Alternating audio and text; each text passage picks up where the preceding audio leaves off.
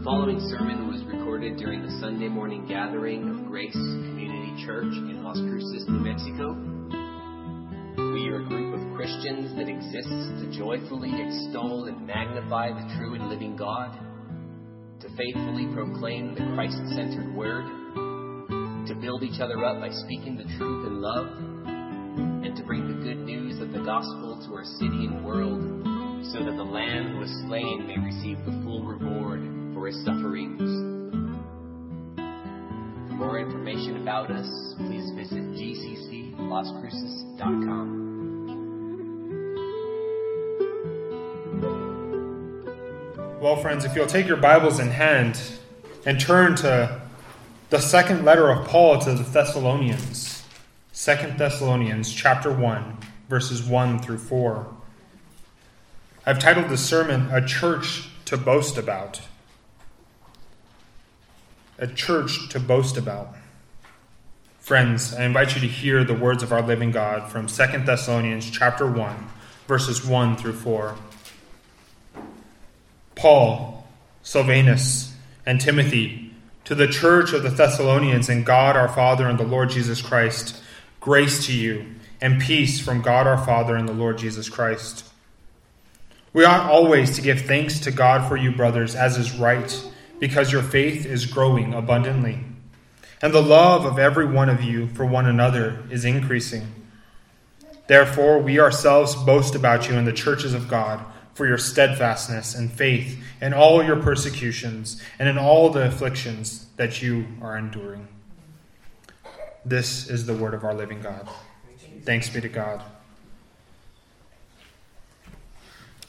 Well, the two letters of Paul to the church in Thessalonica point us to a church that was experiencing heavy and ongoing persecutions and trials and false teachings and various battles in this midst of a bustling and prosperous Roman city. It was filled with all sorts of people from differing backgrounds and faiths. And this little church was there. It was steadfast and it was strong. There was Jews and Gentiles all congregated in the city. It's a city that was roughly the size of Las Cruces in population, which for that time was a pretty large city. Not the largest in the area, not the largest in Rome, but a pretty large city. And it was special in so many ways. It sat perfectly as this trading hub. Its Gulf opened up to the Aegean Sea. It sat on one of the most important travel routes for trade in the Roman Empire, the Via Egnatia.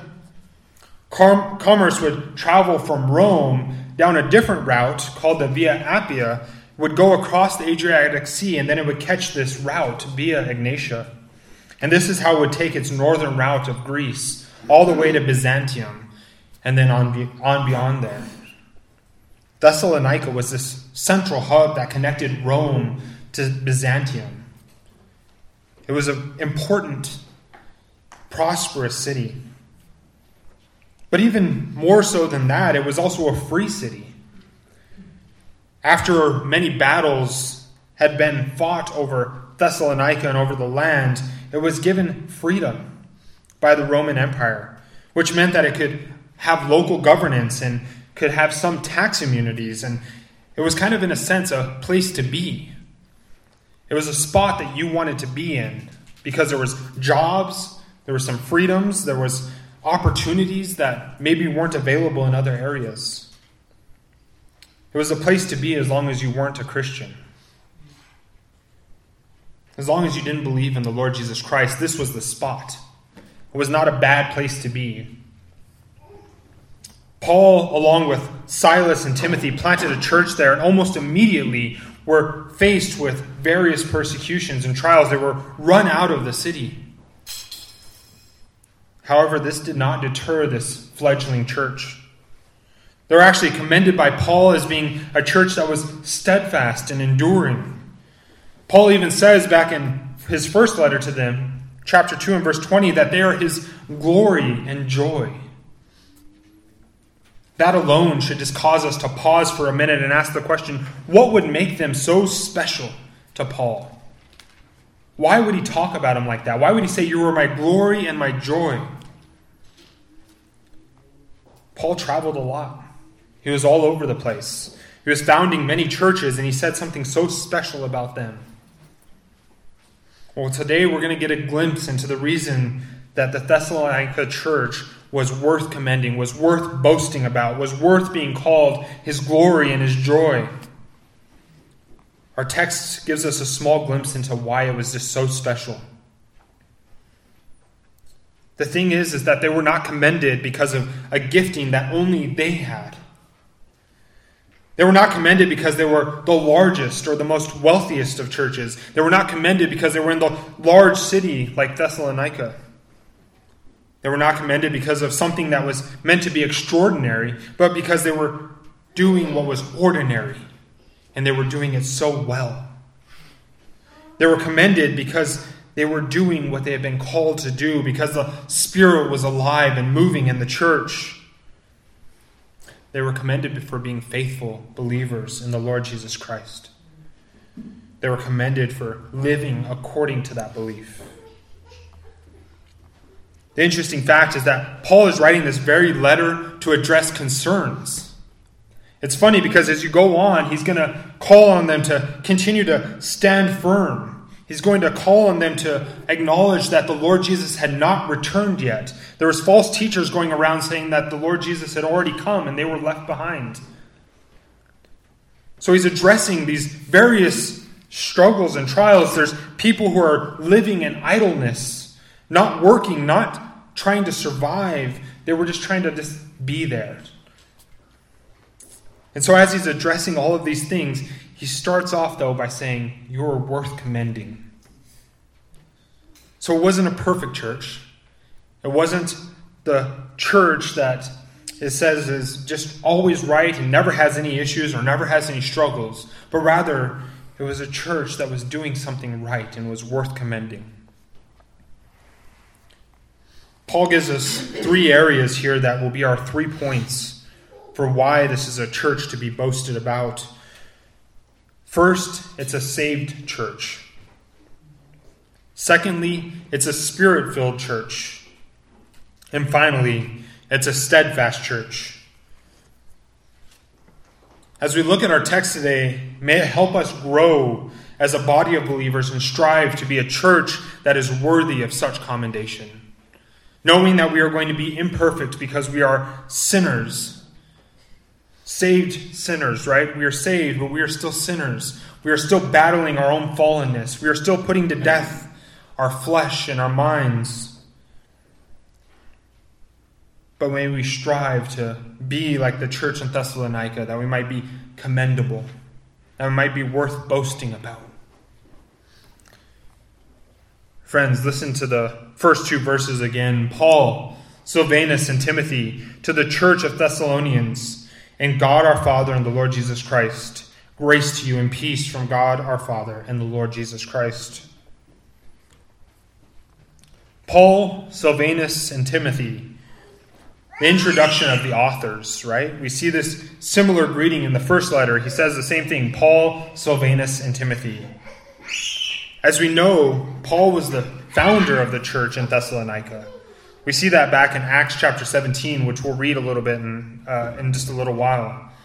Something worth noting that in these letters, Paul does not qualify his name. In every other letter, he seems to say Paul an apostle or Paul a servant. He seems to give a clarification, but he doesn't do that here. Why? It's a good question to ask, and there's a couple of things that could be put forward. One, there was no issue with his authority. No one questioned his authority as an apostle. And 2, because of a personal tone.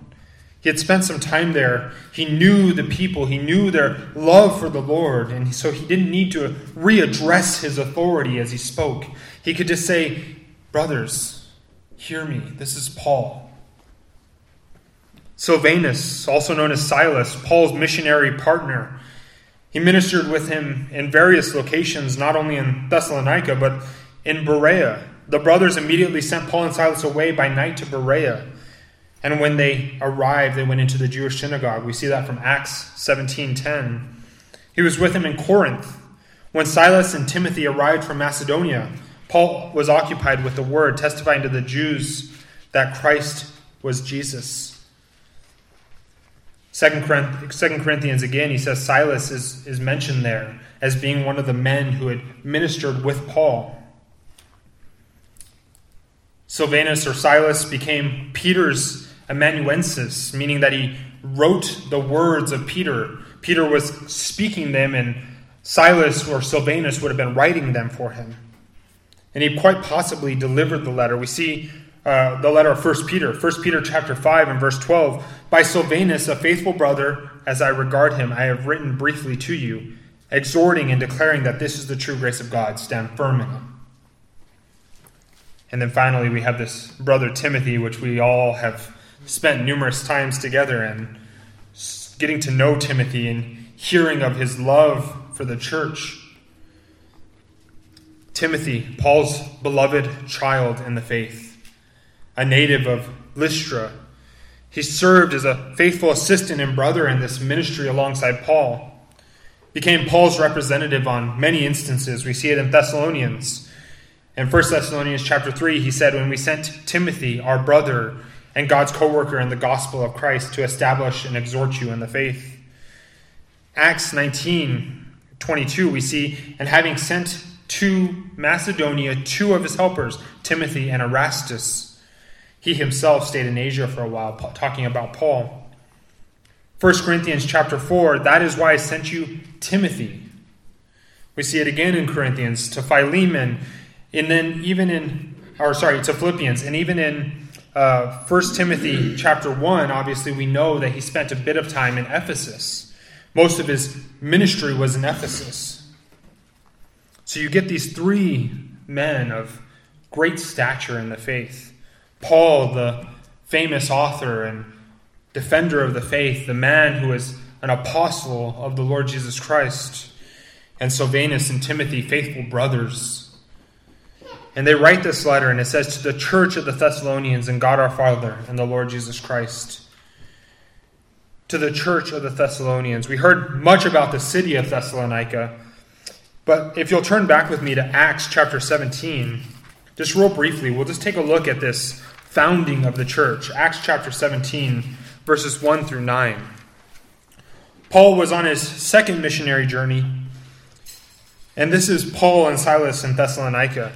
Now when they had passed through Amphipolis and Apollonia, and they came to Thessalonica, where there was a synagogue of the Jews, and Paul went in, as was his custom. And on 3 Sabbath days he reasoned with them from the Scriptures, explaining and proving that it was necessary for the Christ to suffer and rise from the dead, saying, this Jesus, whom I proclaim to you, is the Christ. And some of them were persuaded and joined Paul and Silas, this fledgling church, right? As did a great many of the Greeks, and not few of the leading women. But the Jews were jealous. And taking some wicked men of the rabble, they formed a mob, set the city in an uproar, and attacked the house of Jason, seeking to bring them out to the crowd.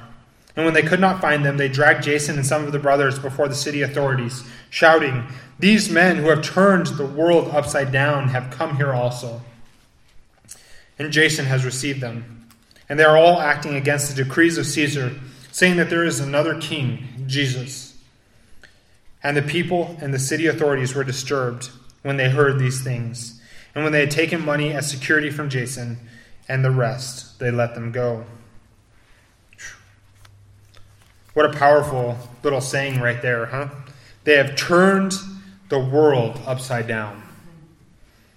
Thessalonica, this hub of trade and commerce, this bustling city with Jew and Gentile, had been turned upside down because Paul and Silas had spent 3 Sabbath days proclaiming Christ. And from there they moved on to Berea and to Athens and then to Corinth, where 1 Thessalonians was most likely written, and then the second letter coming just a few months later. And he says, to the church of the Thessalonians and God our Father and the Lord Jesus Christ, Paul points to their status as believers. He says, not that they knew of God the Father, but he said, you are in God the Father. They had a eternal place with God and the Lord Jesus Christ. Something interesting here is only in this letter and in the intro to 1 Thessalonians does Paul describe the believers as being in God the Father. The church is facing persecutions of all sorts. Paul reminds the believers that they have a special union with God, that the Father has a care for the church as they persevere. The reality is that as Christians, including those in Thessalonica, when this letter was written, they have a special and eternal union, right? Something that is unique only to believers, something that only a saved person could know. Only believers say, as in 2 Peter chapter 1, He has granted to us His precious and very great promises, so that through them you may become partakers of the divine nature, having escaped from the corruption that is in the world because of sinful desire. It is only because of being a believer that you can echo Galatians chapter 2, I have been crucified with Christ. It is no longer I who live, but Christ who lives in me. And the life I now live in the flesh, I live by faith in the Son of God who loved me and gave himself for me. Brothers and sisters, see that this was a saved church. The members of this church were saved people. He wouldn't say to them just that you've heard of this. He says you were in them. You were in God the Father and the Lord Jesus Christ. And since you are, you can trust the promises that were made. You can trust that the Lord hears your pleas, that He hears your cries, that He knows everything that you're going through, and He is answering according to His will. That beautiful word of just saying in. And then he says, grace to you and peace from God our Father and the Lord Jesus Christ. Grace and peace. Grace, the unmerited favor given to a sinner at salvation. Peace, that which we have in the Father at our salvation. Grace and peace are only found if we are saved. And he says, from God the Father. Notice the source of the grace and peace. It is from the Father and the Son. Christ is placed rightly next to the Father, affirming not only His deity, but His equality with the Father. And he says, by them, the Father and the Son, grace and peace be with you. Knowing that the church was a converted church. It was a group of believers that were truly saved. They had been called and saved.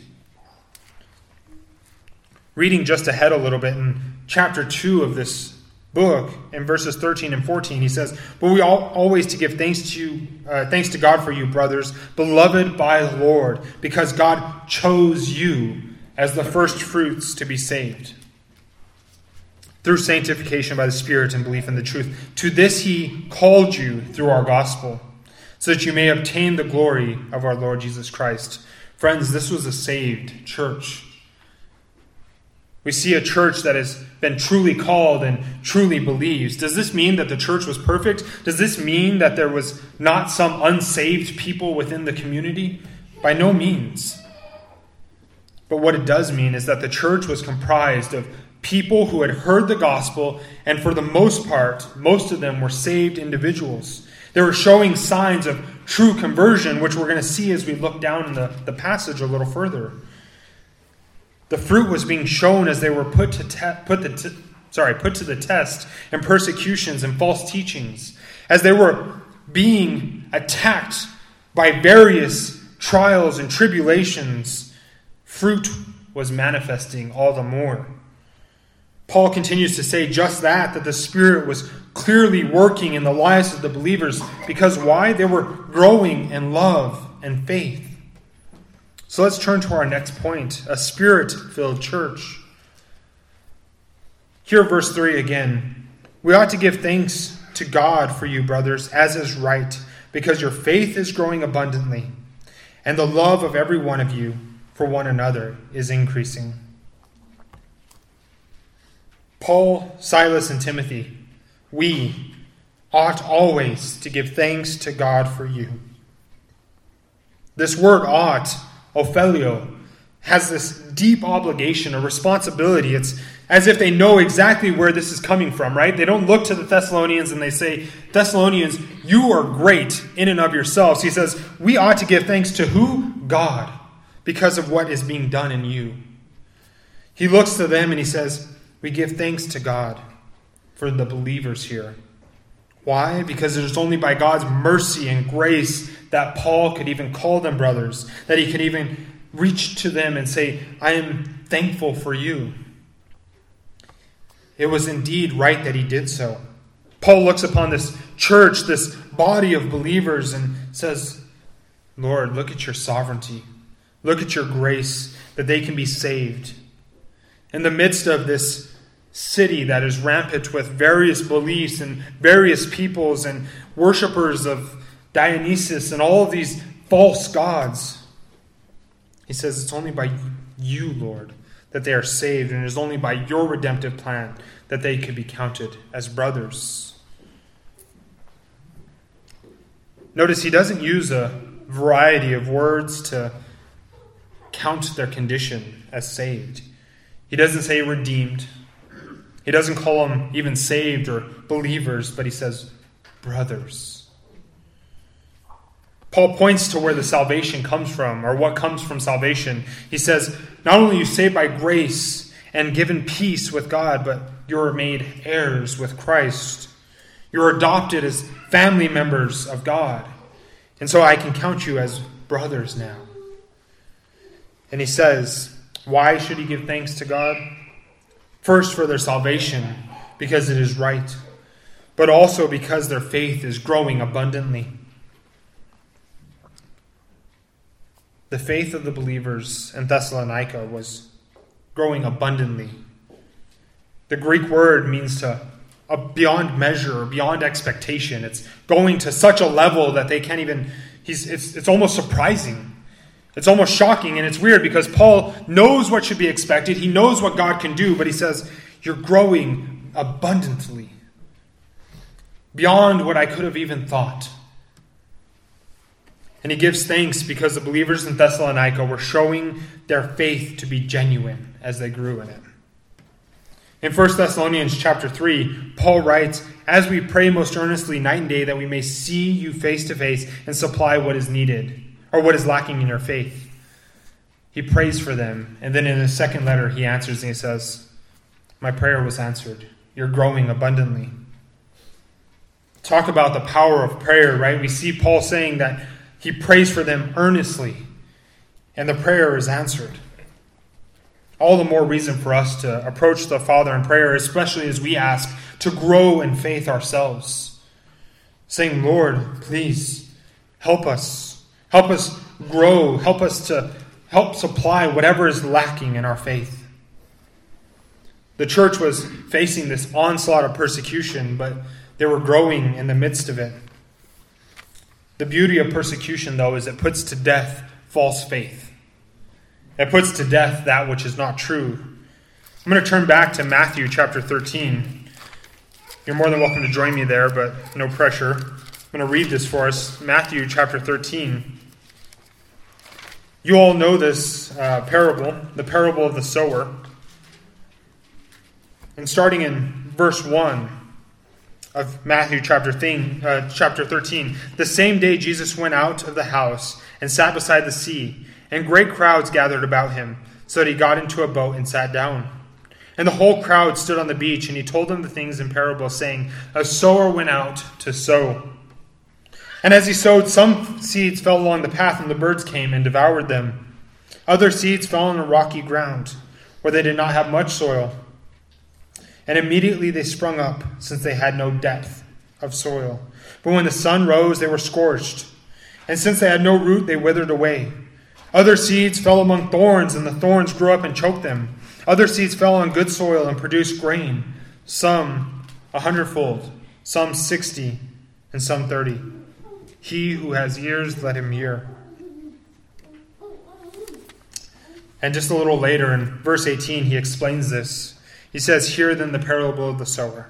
When anyone hears the word of the kingdom and does not understand it, the evil one comes and snatches it away. It snatches away what has been sown in his heart. this is what was sown along the path.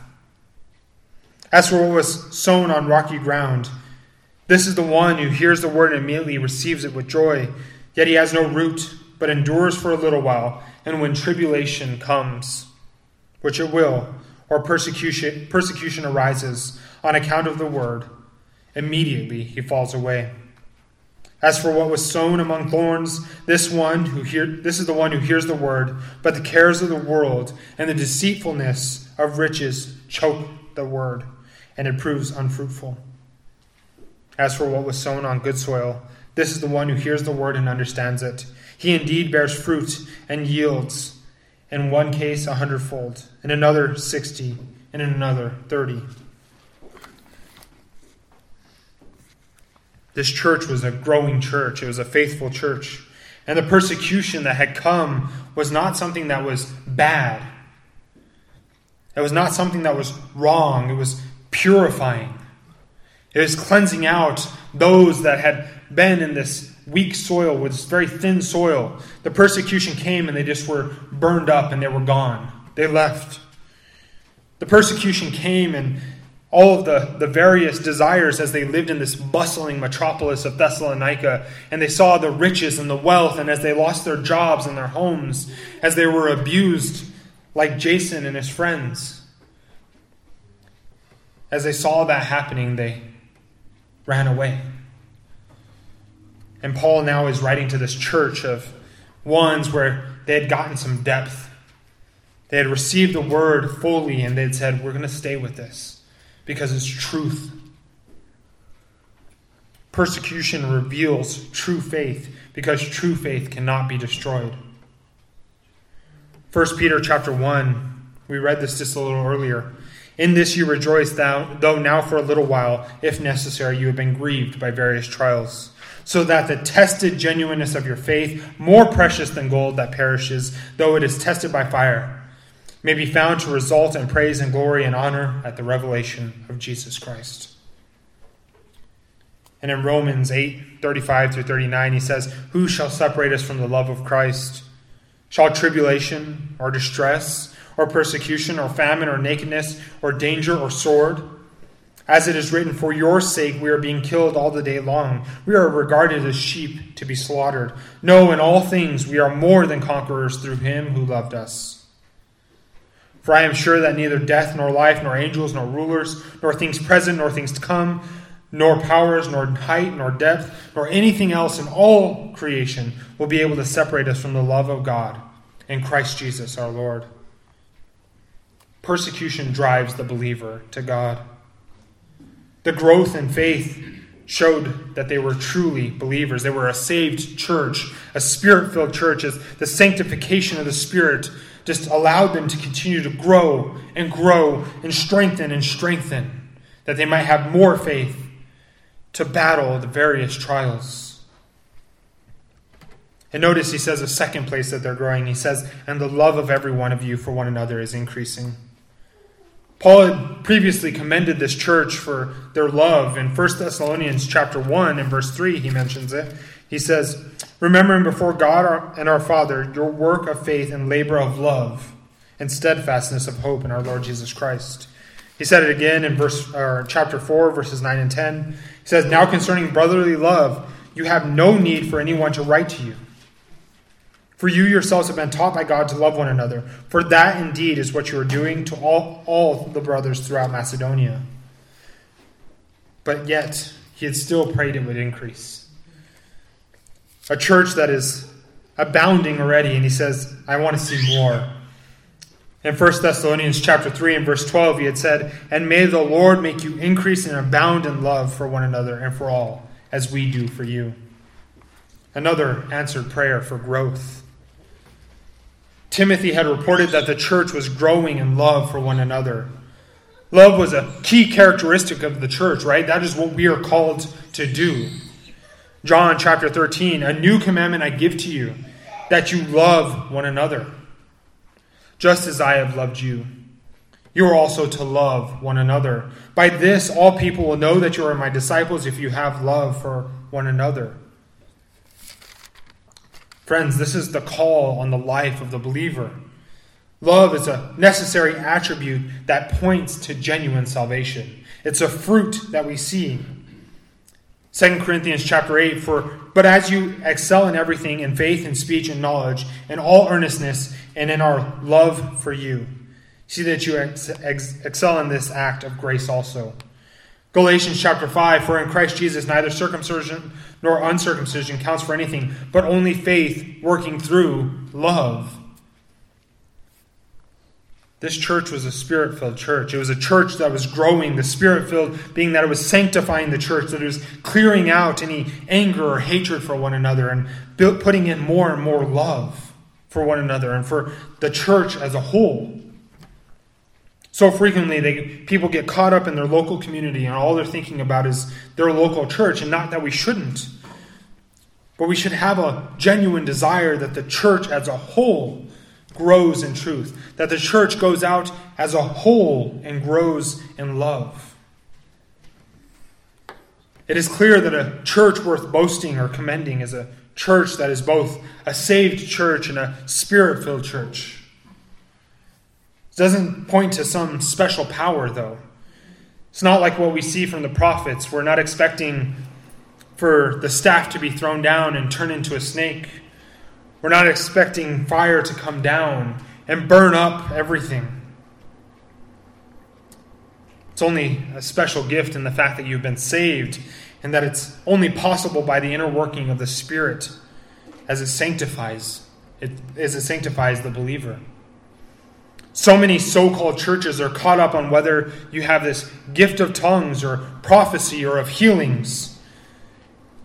But what Paul is commending this church for is not on any of that. He doesn't ask how many of them have spoken in tongues or prophesied or healed somebody. He says, you have faith and you have love. And those things are growing. Friends, let us not be caught up on things that are not essential. Let us be caught up on things that are worth commending. Let us be caught up in growing faith and growing love. And friends, let us look now to our last point, a steadfast church. Verse 4. Therefore, we ourselves boast about you in the churches of God for your steadfastness and faith in all your persecutions and in the afflictions that you are enduring. Therefore, we ourselves boast about you. Because of these reports of their endurance and the persecution, they say, we ourselves, this new and burgeoning church that was being spoken so highly of, as it is to say, they were truly amazed of the work that was being done by the church in Thessalonica. However, notice this is not something that the church is mentioned as doing, but rather that the authors are talking about. He says, Paul and his companions speak highly of them. It's not that the church is going out and saying, look at all that we are doing. They're just trying to, at this point, in some way, survive. They're just trying to make it day by day as the persecution and the onslaught comes. They're just trying to hold on to the faith as tightly as they can, grasping onto Christ, growing in love, taking care of one another. As fellow brothers and sisters lost their homes, as they lost their jobs, as they had to pay up money to be able to just continue living, the brothers and sisters came around them and helped them and grew in love and support for one another. This is such a contrast to what we would normally hear. Paul doesn't normally just talk about boasting, except for to say that it's something you shouldn't do, right? But he says he boasts about them in the churches. The funny part is they are probably writing this letter from Corinth, which has been immersed in a struggle after struggle after struggle. It's almost as if you could hear Paul standing before the church at Corinth and saying, look at Thessalonica, be like them. Be followers of Thessalonica as they were followers of Christ. He looks at Corinth and he says, guys, not saying that Thessalonica has it all right. They don't. But they have a lot of good that we can follow. Look to them. And what is he commending them on here? What is he boasting about? He says, for your steadfastness and faith in all your persecutions and in the afflictions that you are enduring. What was the reason for his boasting? The church was steadfast. Hupomone, the Greek, a constancy, an endurance. In the New Testament, it's the characteristic of a man who has not swerved from his deliberate purpose, and his loyalty to faith and piety by even the greatest of trials and struggles. He doesn't matter what is coming for him, he holds on fast. He doesn't swerve. He plows right on through. This is not simply waiting. This is joyful endurance. This is hoping in the midst of trial and struggle. And he says they are steadfast and they have faith. Pointing to the Greek word here, pistis, points more to a sense of faithfulness or fidelity. We see this in Romans chapter 3. What if some were unfaithful? Does their faithlessness nullify pistis, the faithfulness of God? Titus 2, but showing all good faith. It's the sense and fidelity and faithfulness, staying enduring and strong, not swerving. The church remained steadfast and faithful under persecutions and afflictions. We hear all about them. Turning back in 1 Thessalonians chapter 1 and verse 6, he says, and you become imitators of us and the Lord, for you received the word in much affliction. 1 Thessalonians chapter 2 and verse 14, for you, brothers, became imitators of the churches of God and Christ Jesus that are in Judea, for you suffered the same things from your own countrymen as they did from the Jews. Chapter 3, verses 3 through 5, he says, that no one being moved by these afflictions, for you yourselves know that we were destined for this. For when we were with you, we kept telling you beforehand that we were to suffer affliction, just as it has come to pass, and just as you know. For this reason, when I could bear it no longer, I sent to learn about your faith, for fear that somehow the tempter had tempted you, and our labor would be in vain. They were being tempted and going through various trials. They were ongoing.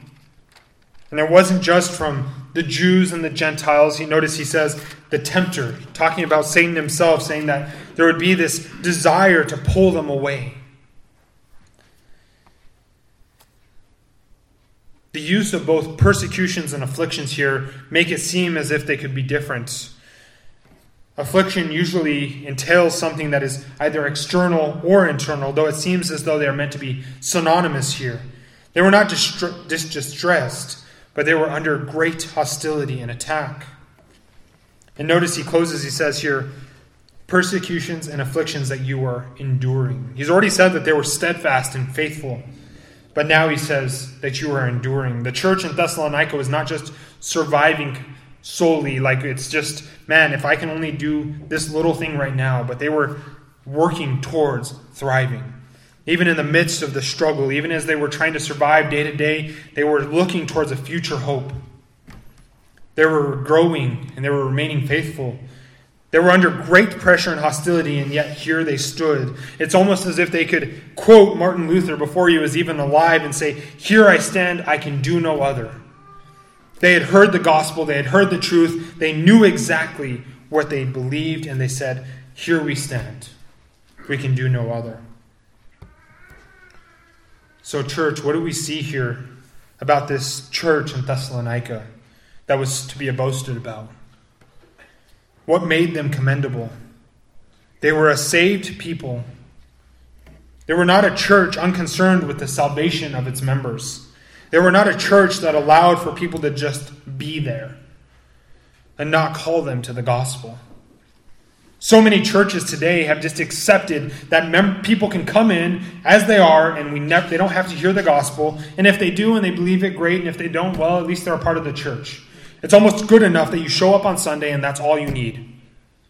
We've forgotten the very basics of the gospel that says you must be saved by faith in the Lord Jesus Christ alone, the only means of salvation.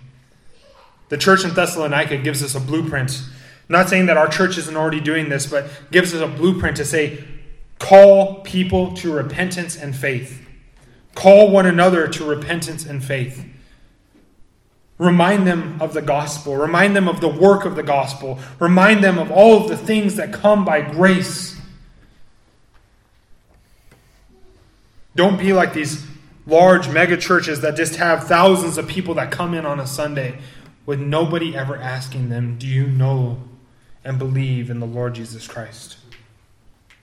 It pains me to think of these mega churches with 10,000 or 20,000 people on a weekend. How many of those people are not accounted for? How many of those people show up week in and week out, drop their money in the bin, and they never once are asked, have you actually heard the gospel? Have you actually believed it? Have you acknowledged your sin and your need for salvation? Have you repented and believed on Christ? What a scary thought. May we never be like that. Even if our church grew to be thousands, may we never be a church that ever puts behind numbers, behind anything, the gospel and truth. Secondly, they were a church that was growing. And notice he doesn't talk about the numbers. He doesn't talk about the building or the money. He doesn't talk about anything like that. Rather, he says they are growing in faith and they are growing in love. They are growing in the areas of importance. Paul would not have commended them if they were simply growing in numbers because there was no fruit. He didn't look to them and say, well, the church has added a few members. That's really good to hear. No, he looks at them and he says, what does the fruit say about them? I don't care if there's 5 or 10 or 15 or 20 or 1,000 or 2,000 or 3,000. What is the fruit of the church? Are they growing in faith? Are they growing in love? They were showing the sanctifying work of the Spirit occurring within the midst of the church. This means that the church was doing what the church is called to do.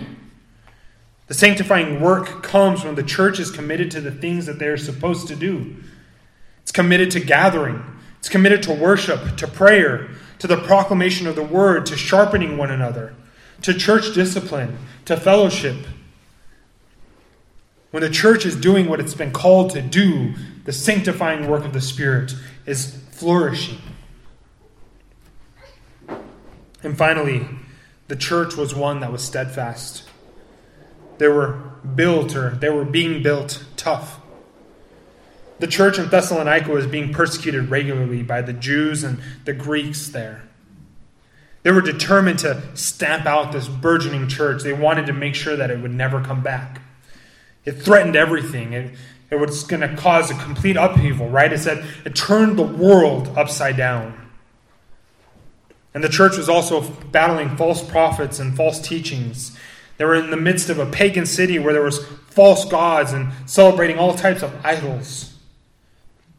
However, in the midst of all of it, Paul says he boasts about their steadfastness and faith in all the churches. They were a steadfast church. So much of our church culture today has turned us to being, in a way, weak. We have no words to defend our faith. We have no strength to stand against persecution. It was sad to see as COVID happened and so many churches never reopened.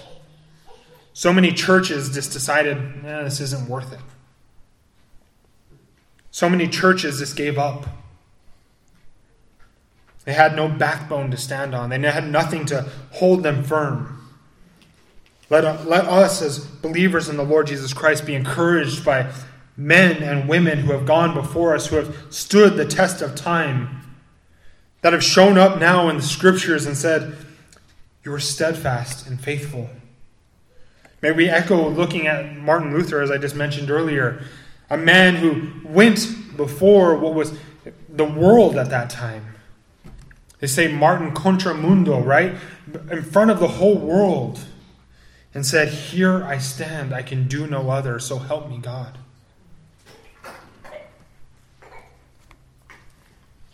So what about us? Well, these are all things we should strive for as a church. We should be a church that is a saved church. We should be a church that is a Spirit-filled church. We should be a church that is growing in faith and love, right? And we should be a church that is steadfast. We are not experiencing hardships in the way that the Thessalonians did. I haven't heard of anyone, at least in our church, that has had their homes taken away because of their faith, or have had to lose a job because of their faith. We are not experiencing hardship and persecutions the way that the Thessalonians did, but we are all facing various challenges and spiritual battles. We're living in a broken world, in a fallen world, and since we are going to face trials. So how are we responding? How are we battling? Friends, this short intro to this letter should be an encouragement for us as individuals and as a church. May we grow in faith and love as saved believers in the Lord Jesus, knowing the day will come when we will experience persecutions and various kinds of trials, and desiring that we stand firm together in the faith. And let us pray.